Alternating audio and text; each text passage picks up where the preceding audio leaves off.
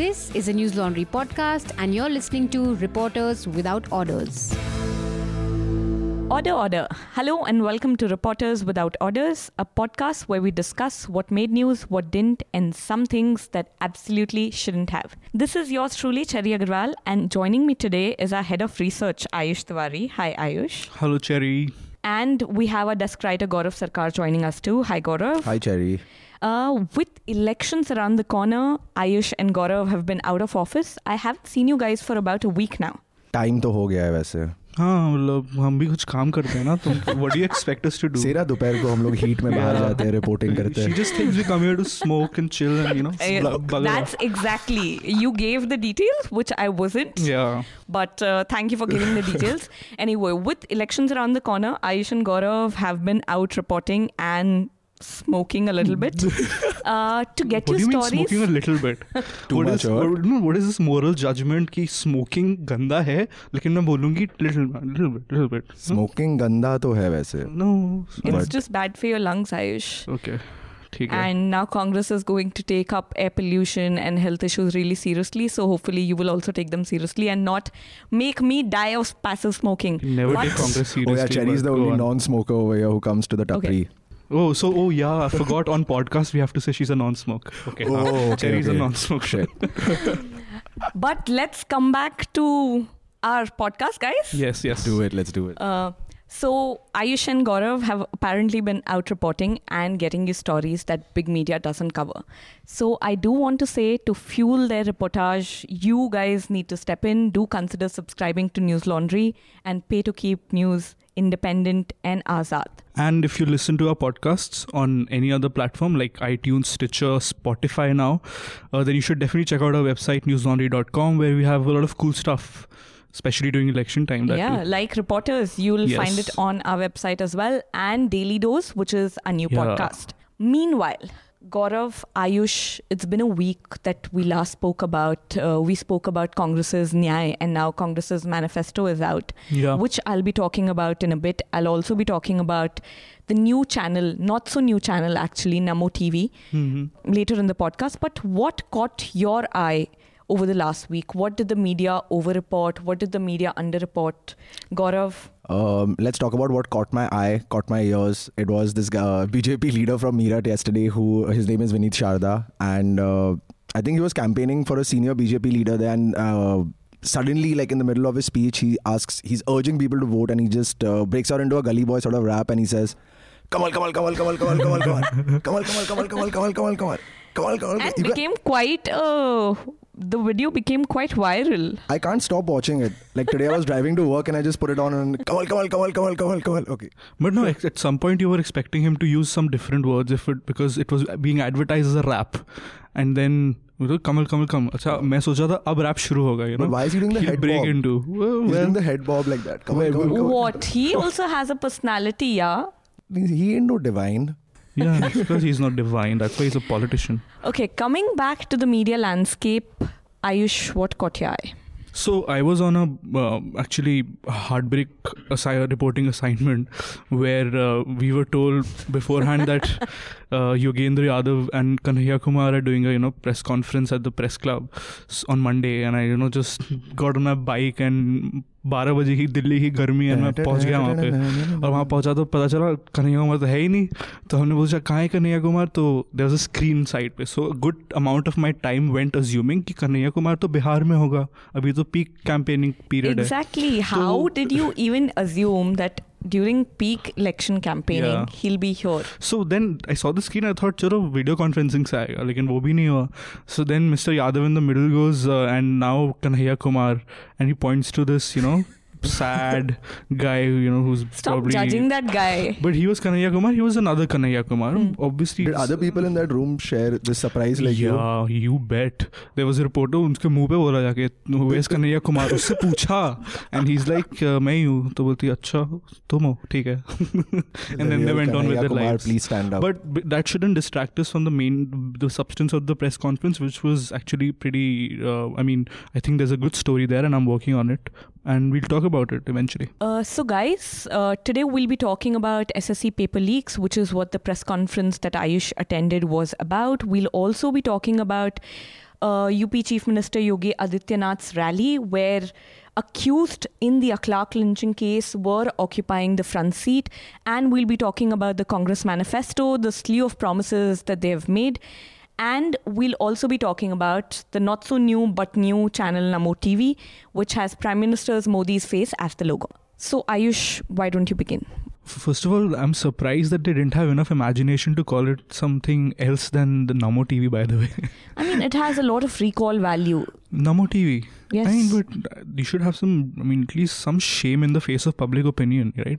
I mean, at least have the pretense of being, not openly partisan when you're starting a channel.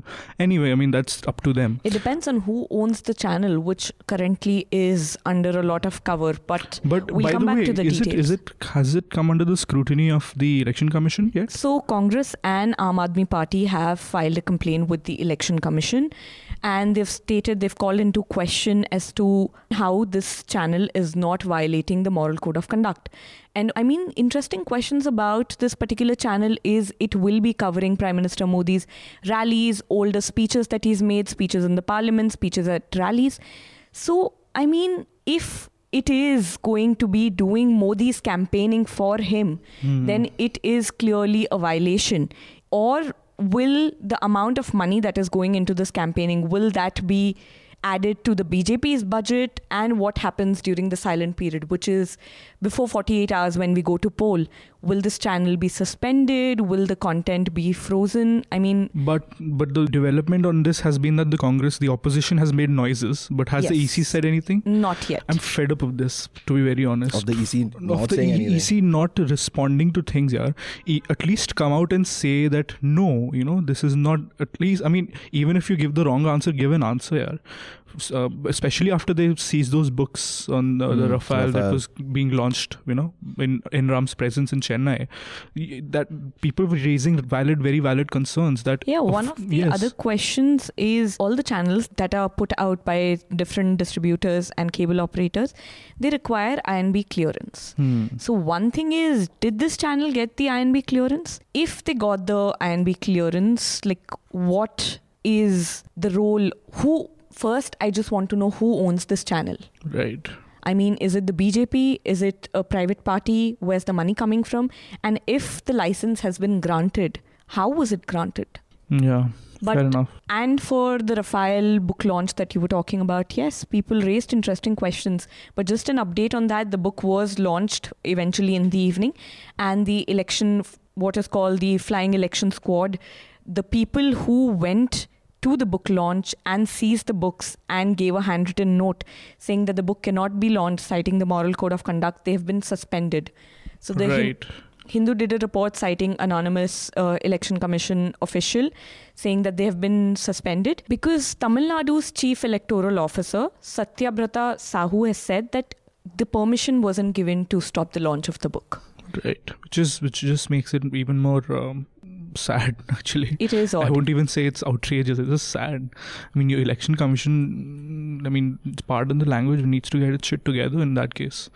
Anyway. But coming back to the press conference you were telling us about, what is the SSC leaks press conference about? I haven't heard anything about these SSC leaks, by the way, zero. Tera bhai hai na.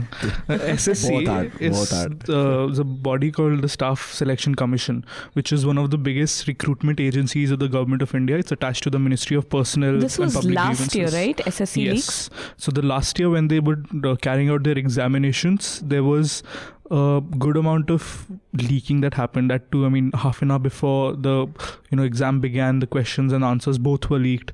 There were allegations of remote control. Some remote softwares that were used to, because these tests are online, being used to fill the answer sheets. And there was a huge protest in front of the SSC office, and the chairman of the SSC is this fellow called Ashim Khurana, and he's an IAS officer from the Gujarat cadre. And many people said, this guy needs to be taken into account because this has happened under his nose. The FIR that the CBI filed said unknown officials from the SSC were involved in the leaks. So obviously, you would assume that, in any country that has a normal democratic etiquette, that this guy would be shown his place.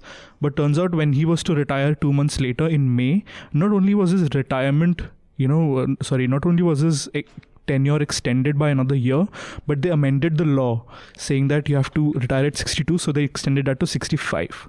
Now at the press conference... Was that done retrospectively? Yeah, so he retires on 12th May, and the proposal to extend his tenure is signed by the Prime Minister and the Home Minister on 14th of May.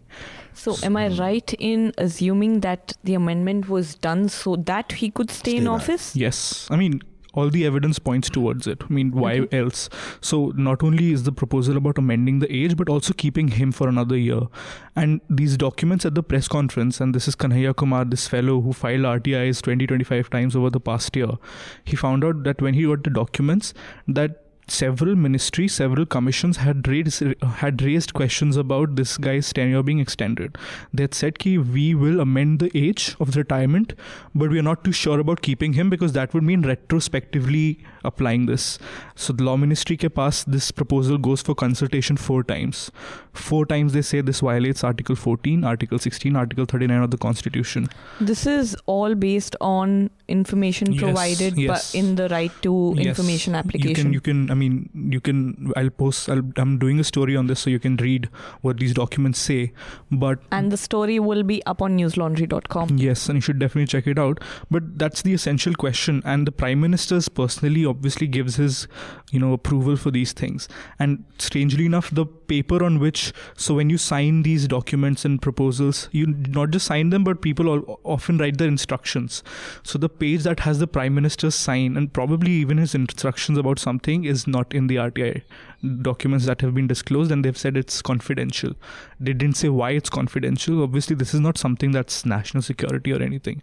So it just raises more question about, first, this questionable character being allowed to continue. Second, why is the Prime Minister so interested in keeping him there? Why is he a questionable character? Because under him. So when the leaks happened, a day later in a video interview, he said, that this is baseless. There are no leaks.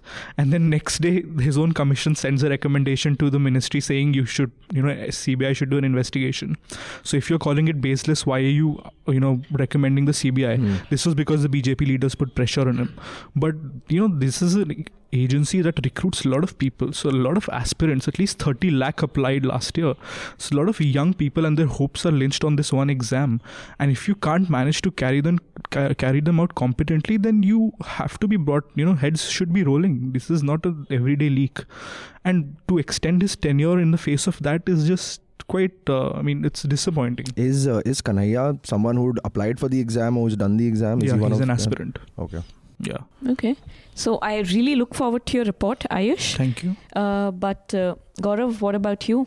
You worked on a big 4,000 word interview. Which you had to edit. Which I had to edit, yes. Yeah. But tell us more about it. It's an interview with Pushp Sharma, who was the guy behind Cobra Post Operation 136. He's really famous for a lot of sting operations. I'd say he's infamous, to be honest, actually. But it doesn't really take away anything from his reporting credentials. He's great at what he does. He's really good at what he does. But I have my reservations about sting operations. Everyone does. That's what I'm saying. Like, if you just look at it impartially, then he's just good at what he does. It's not like he tries to do something that he's not good at and excel. But anyway, he claims that he's scared for his life, and that's the reason for him to seek asylum in the UK. He's seeking political asylum in the UK right now. He left last December, and he's been there ever since. He's in fact written to he's written to the PMO, he's written to Editors Guild, but we've not really heard any reaction from them. And why has that been the case? Well, first of all, Pushp has stung some really big names like Amit Shah, Modi, the Paytm vice president, and these are not like everyday allegations. They are like allegations in the Prajapati encounter case. They are allegations of the PMO's office calling the Paytm VP directly and asking him to share data with the office. These are pretty big allegations, and especially the Paytm bit caught my eye because we're practically 3 weeks out of the election right now. And data will be a game changer. Less than 3 weeks. First phase begins on April 11th. Okay. So a week. Fact check. A week. Yeah. But continue. And more importantly, what happened recently is, okay, so he's been there since December, but recently he has this ancestral house in Saharanpur in Uttar Pradesh. That address is not on his PAN card, it's not on his election card, it's not on his Aadhaar or anything. So if it's ancestral property, it doesn't make sense that it will be there on any of these documents. Exactly. And PAN card doesn't really carry an address. It doesn't. It's not even there on his license. Uska jo hai, what his address on everything is his house in Delhi. So his mother, his relatives, etc., everyone stay on this ancestral property, which now the cops have dug out the address in Uttar Pradesh, and they've gone there and told them that we'll seal this property by 20th March, etc., because it belongs to Pushp. And I mean, like, he has his mother there. Yeah? It's not even his residential property. But it doesn't belong to him. It doesn't belong to him. Exactly. So A is like, okay, how did you even get the address? How did the cops even get the address? You should be having the address jo apne FIR pe likha tha, which should be the Delhi one. I'm sure. I mean, if anyone can find out the address to someone's house, I mean, we as reporters talk to people and we get addresses, we get names, email IDs, phone numbers. I mean, so local police officers, they'll know where who lives. But is it fair to go and tell them that we'll seal your property? No. Now that is a separate thing. But and what is the reason that they give for sealing the property? So in one of he has multiple cases lodged against him, all of which he was fighting in court when he was here.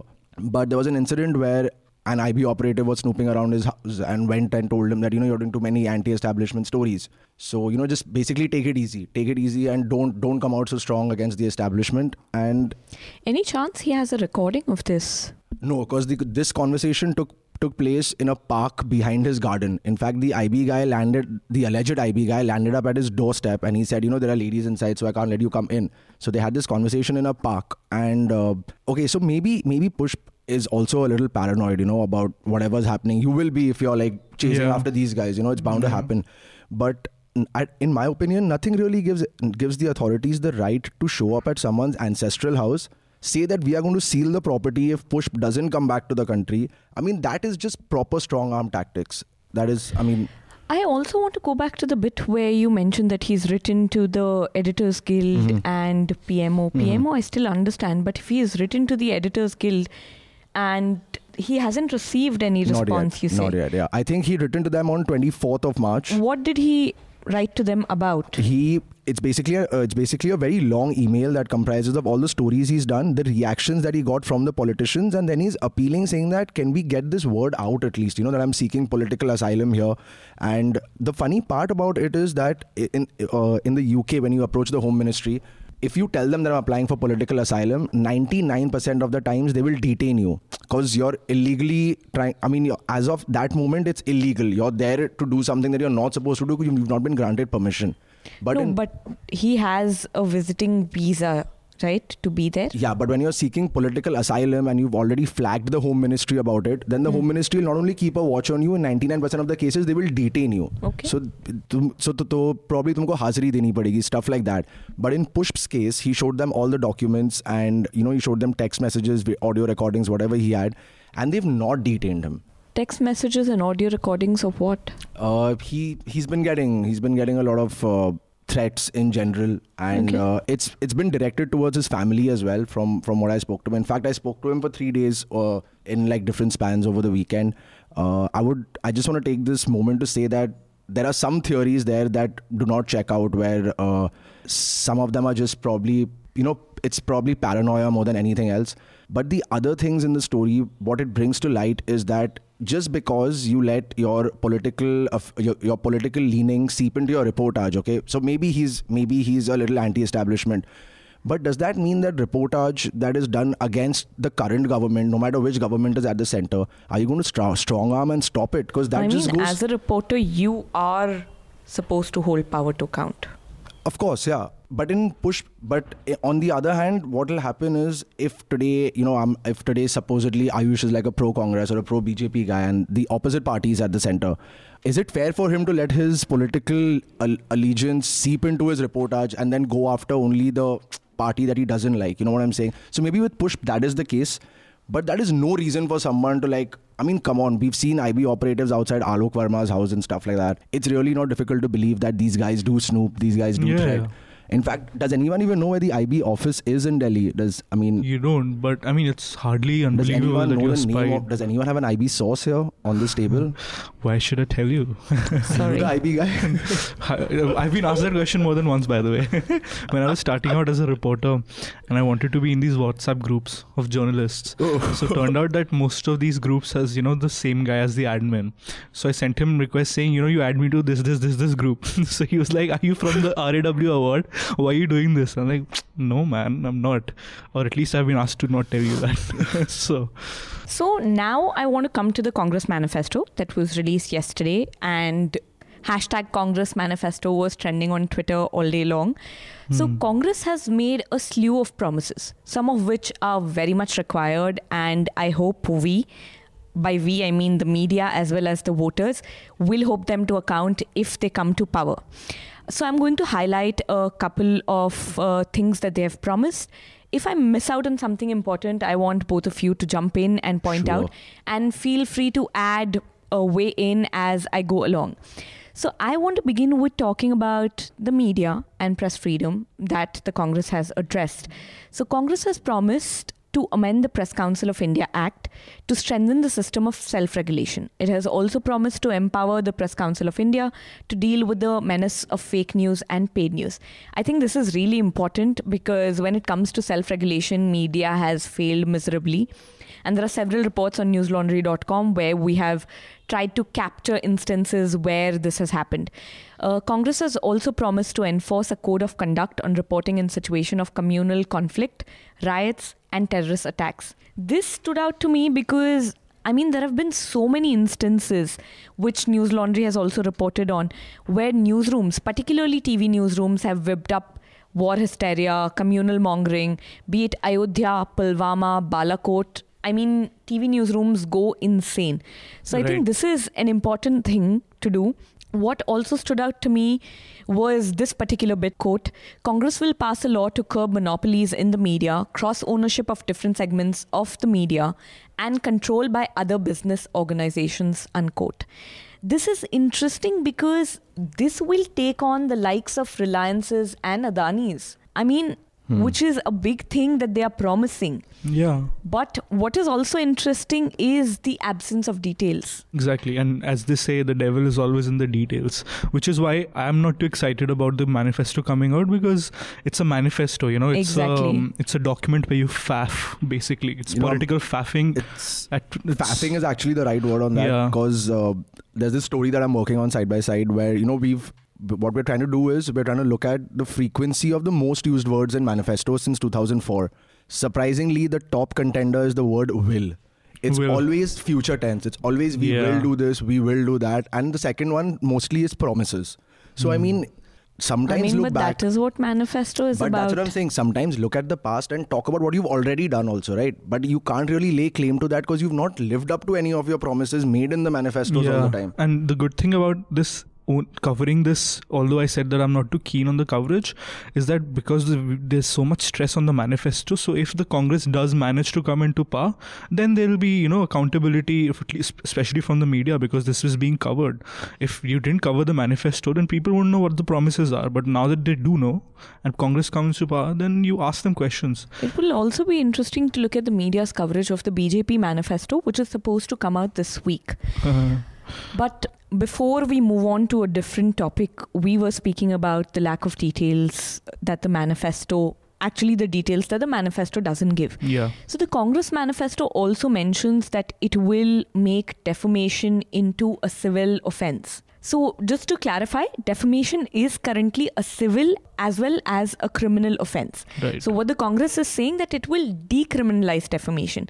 And it is important for journalists because slap or criminal defamation has often been used as a tool of intimidation. Yeah. And not that often.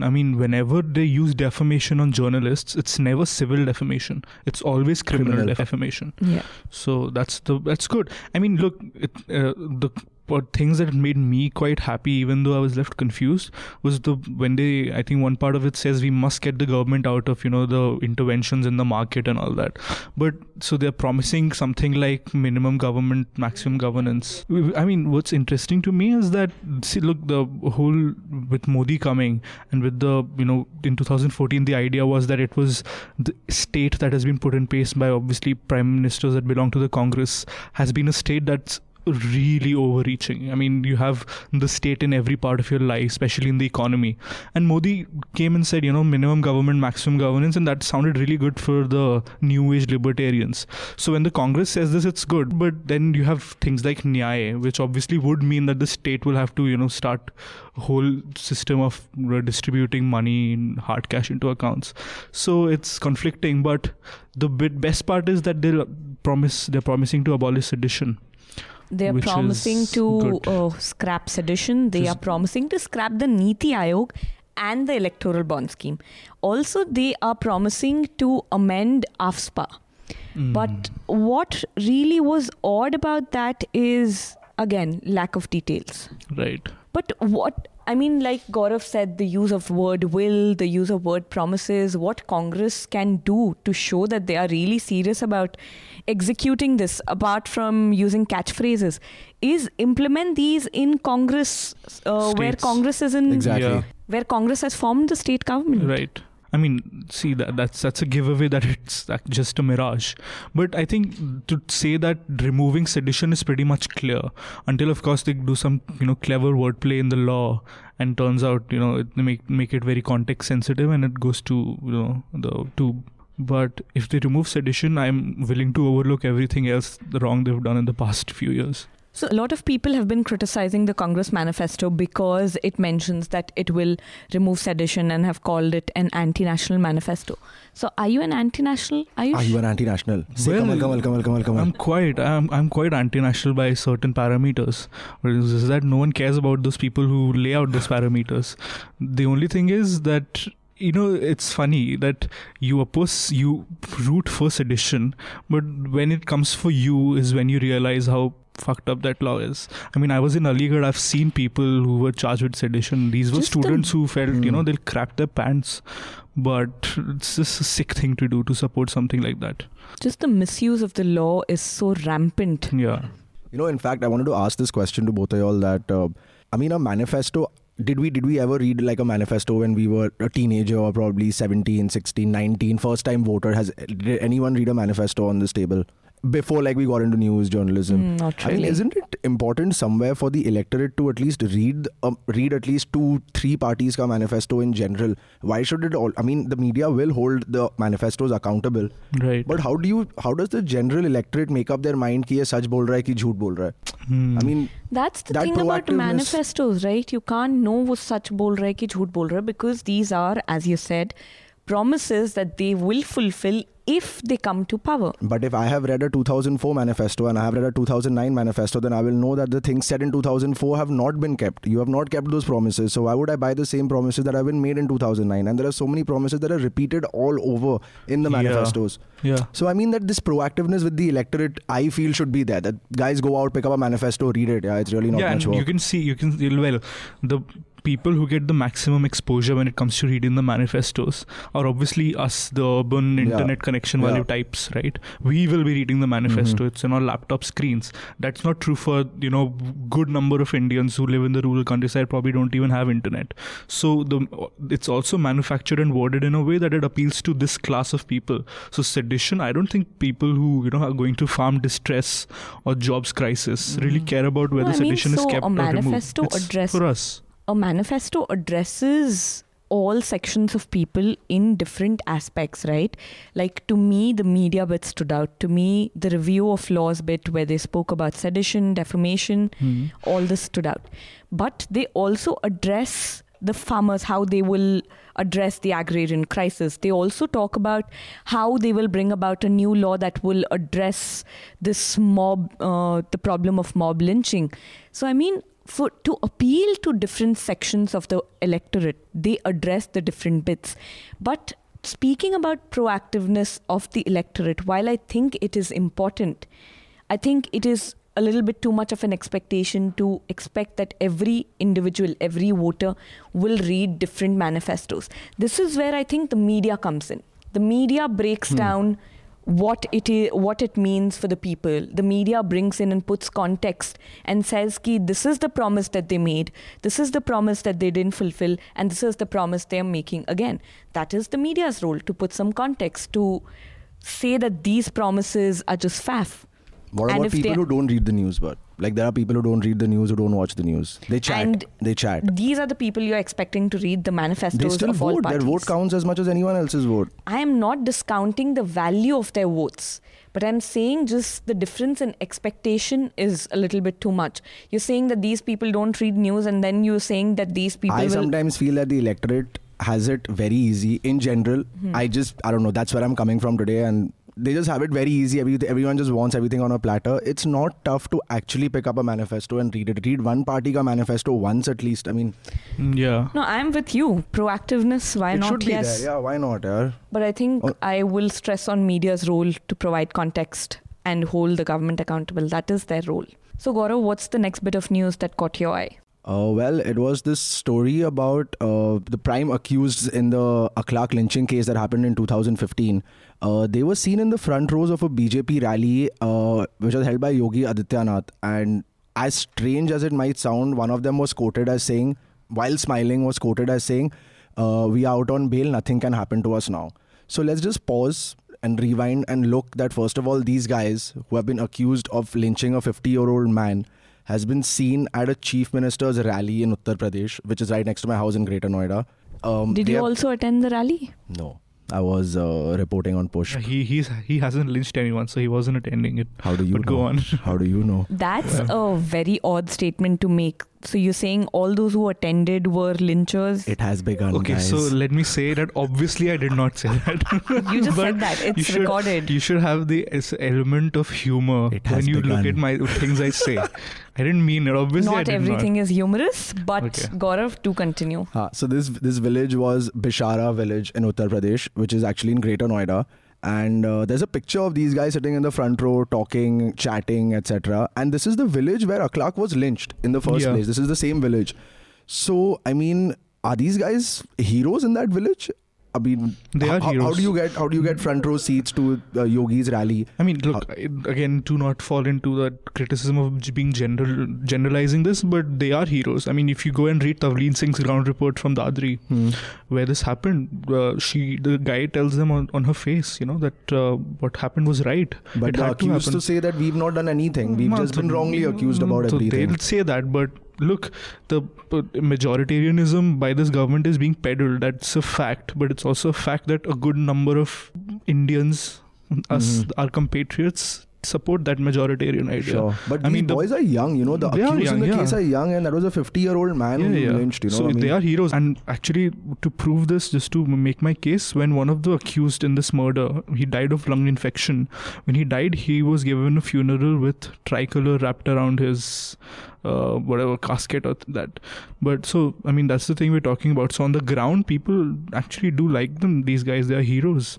But of course, that might not sit with us, but that's the truth. So in the charge sheet that was filed by the police in the Akhlaq lynching case, one of the prime accused who was seen in the front row, Vishal Singh, if I'm not wrong, Vishal Singh, he in this charge sheet he was accused of making an announcement from a local temple that Akhlaq had consumed beef, etc. Yeah, that is a very strong accusation because it can come under multiple sections, and you're not only inciting violence, you're causing riots, and then you've been accused of killing someone. I just want to know, how do people see these guys as heroes? I mean, you can have multiple reports from the ground saying whatever it is, but is there I really don't understand this side of the world at all.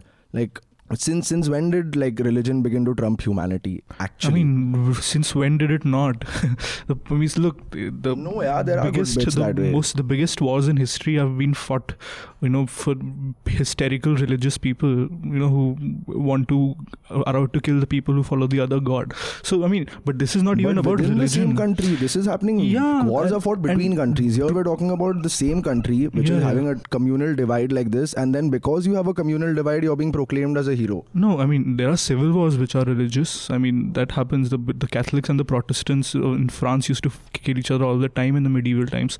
But this is more of a cultural thing. These people are not killing the Muslim because there's a religious belief that you must not consume beef. There is no such religious sanction. The most we know from D.N. Jha's book is that the Vedas said that you should consume cows. Mm-hmm. So this is a matter of culture, matter of politics, inciting certain beliefs and, making it outrightly political. I mean, I just want to point out here, the caste system and the socio-political system at play makes it, doesn't give an option to people to not consume beef or not consume meat, because that is the only source of protein that is available to them. Yeah, that's true. I mean, they don't have wheat or grains to go, they don't have money to go buy it. Last episode, I recommended Baby Kamle's book about the prisons we broke. The name of the book is The Prisons We Broke. It's about the Mahar community in Maharashtra and how they have to survive their religion, their culture. And I mean, it makes it so apparent the community had to live off scraps of food that they got from the Hindu community or from the people who think they were on the top of the food chain. So what are we talking about, that people have a choice to exercise to what they consume? They don't. They don't have the choice. I mean, if I could just add to that, when I was doing my post graduation in college in Karnataka, we were sent to these taluks to report. For about a week we were sent there. And I reported on a story where this particular tehsil had used only 1% of the funds given to it for water resources. And then I happened to go to a village over there where there were 2 wells. One is for the upper caste, one is for the lower caste. And I saw that the upper caste boys, 13, 14-year-old boys, have come to the lower caste well and are having a bath in it. And then these guys will only have to drink from that well. Yeah. Which is, we're in 2019, guys, come on. Ambedkar famously said when, the constitution was completed that in India, when this constitution comes into place, we will have political equality, there will be political democracy, but there will be social inequality and there will be no social democracy. And that just stands true. Parts of this is Dadri we are talking about. Exactly. How far is it from central Delhi, which is probably the most, regulated part of this country when it comes to law and order. If you go to central Delhi, you're stopped, your bikes are stopped, your bags are checked, it's very safe. But you go 30 kilometers outside and there's no rule of law. And that's what allows these things to seep through. When Cherry said that they're forced to live off people's scraps, etc., something that the media didn't cover this week again was a Muslim minority women's manifesto that came out at the press club. No one really gave that much coverage, and they really re-emphasized that this beef ban and this pro-Hindutva agenda of going against beef has really hit people's livelihoods. And खाने पीने के वांदे पड़ गए यार अभी, और ये तो लोगों का. And for people who belong to the Dalit community, this is what they have been doing forever. They have been. And again, it's not out of choice that they are doing it. It's the caste system. It turns about into the caste system, and now the only thing that you could have done is what is being targeted. So it's just, I don't know, it looks really strange. Yeah. Moving on to the next section, I do want to, like I said, I want to talk about media's coverage of NaMo TV. So far I've seen 3 or 4 reports, and the best one that was put out was by Deccan Herald. It came out yesterday. So NaMo TV, named after Prime Minister Narendra Modi, has now been renamed as Content TV. Right. So, and the logo is Prime Minister Narendra Modi's face, but the questions that are being raised are some of the very important questions that Deccan Herald has also pointed out. So earlier I mentioned how the Congress and the Aam Aadmi Party have complained to the Election Commission and have asked for the channel suspension, right? The reason being that the Model Code of Conduct says that all political parties need to have a level playing field. But with the channel's coverage of Modi's election speeches and campaigning, it's not a level playing field anymore. So what these two parties have said is that influential people should not be allowed to abuse their positions by launching propaganda channels and pretend to have no connection with them. This amounts to denial of a level playing field to opposition parties. The channel also carried live coverage of Prime Minister's Main Bhi Chaukidar campaign on Sunday and is broadcasting interviews with BJP leaders and other programs. The channel is, you can say, just a television version of the NaMo app. right? So it's available on all DTH channels, and it's actually available on multiple channels on the same operator's platform, which is against TRAI's regulations. It is also, what is interesting, it is not mentioned on Information and Broadcasting Ministry's permitted channels list. Right. So, I mean, how is it being broadcasted if it is not permitted? And if it is permitted, why is it not on the list? Also, what Deccan Herald pointed out, which is really interesting, is that the sources of investment in the channel, the size of funds are not known.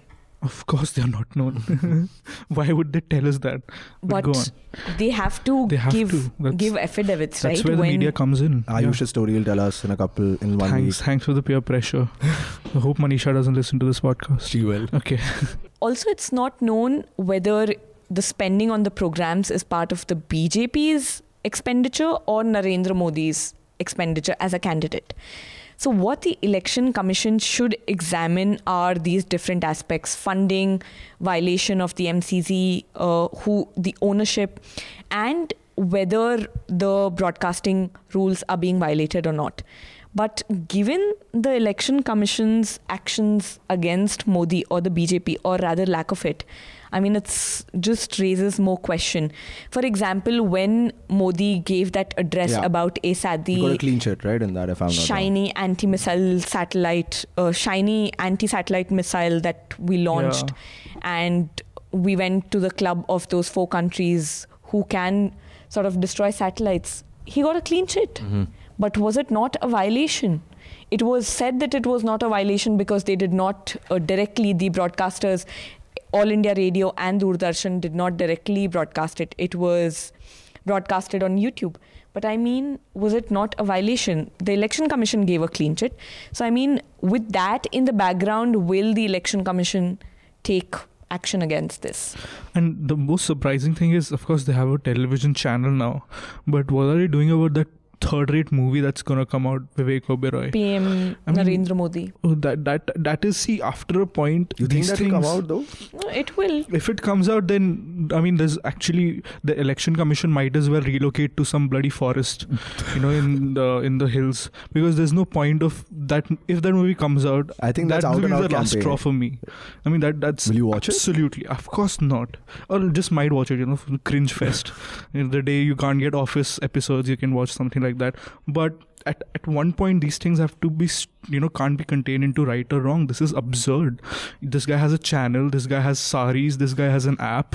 This guy has whatnot. I mean, this is just a rich neighborhood kid, who tries to be cool and tries too much. What are you talking about? He's a chai wala. Chaukidar, I wish. That's just insulting chai walas and chaukidars. So coming to the recommendations, Gaurav, what do you want to recommend? It's a book that I happened to finish in about an hour. It's called The Secret Library by Murakami. And if you guys can, you all should get your hands on the special edition of it because the artwork is simply fabulous on it. But you finished it in an hour, meaning it was so good, or because you're saying pages. You're so well read and such an ace? Nice try, but not at all. Okay. It's actually 80 pages long and one side of the book has artwork and the other has like text on it. So 40 pages.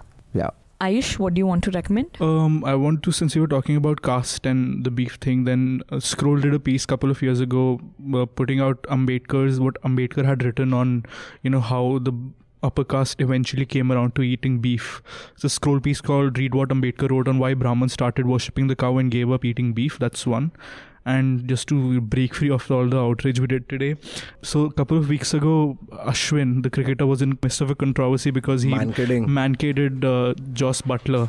And there's this wonderful Australian podcast called The Final Word Cricket, which they did an episode defending Ashwin. It makes a lot of sense. And but that's really surprising that Australians are defending Ashwin. They're very critical of Butler and they appreciated Ashwin. The episode is called The Veenu Mankad Appreciation Society and people should check it out. Okay. I want to recommend a ground report that Prateek did. The headline is Madhya Pradesh. They voted for Scindias for decades but received poverty in return. It is about Madhya Pradesh's Guna constituency where people are living in abject poverty. I mean, their houses, lack of water, just missing basic amenities. Reading that report, it was just gut-wrenching. So definitely check out that report. as Gaurav said, do check out the manifestos being put out by parties, the BJP, the Congress, the CPIM, as well as the Muslim Women's Party that was put out. I also want to recommend our latest podcast, which is Daily Dose. Do check it out. And thank you everyone for listening to us. That's a wrap for this episode. I do want to say, do send us your feedback, critique, comments, just your thoughts. You can send it to contact@newslaundry.com, or you can tweet it to us. I'm at Quillwoods on Twitter, and Ayush is at Sayush, Gaurav is at PencilPusher24. Or you can write it to me at cherry@newslaundry.com. Also remember, do pay to keep news independent and azad, because only you can ensure that reports which the big media isn't covering are being put out, and Ayush and Gaurav can go out and report. Yes. To subscribe to News Laundry, you can visit our website, newslaundry.com, and happy subscribing. Thank you, guys. Bye, Thank guys. you. Bye-bye. All the News Laundry podcasts are available on Stitcher, iTunes, and any other podcast platform. Please subscribe to News Laundry. Help us keep news independent. To catch all our podcasts on news, pop culture, current affairs, and sport, visit newslaundry.com. Follow us on Facebook, Twitter, and Instagram, and subscribe to our YouTube channel.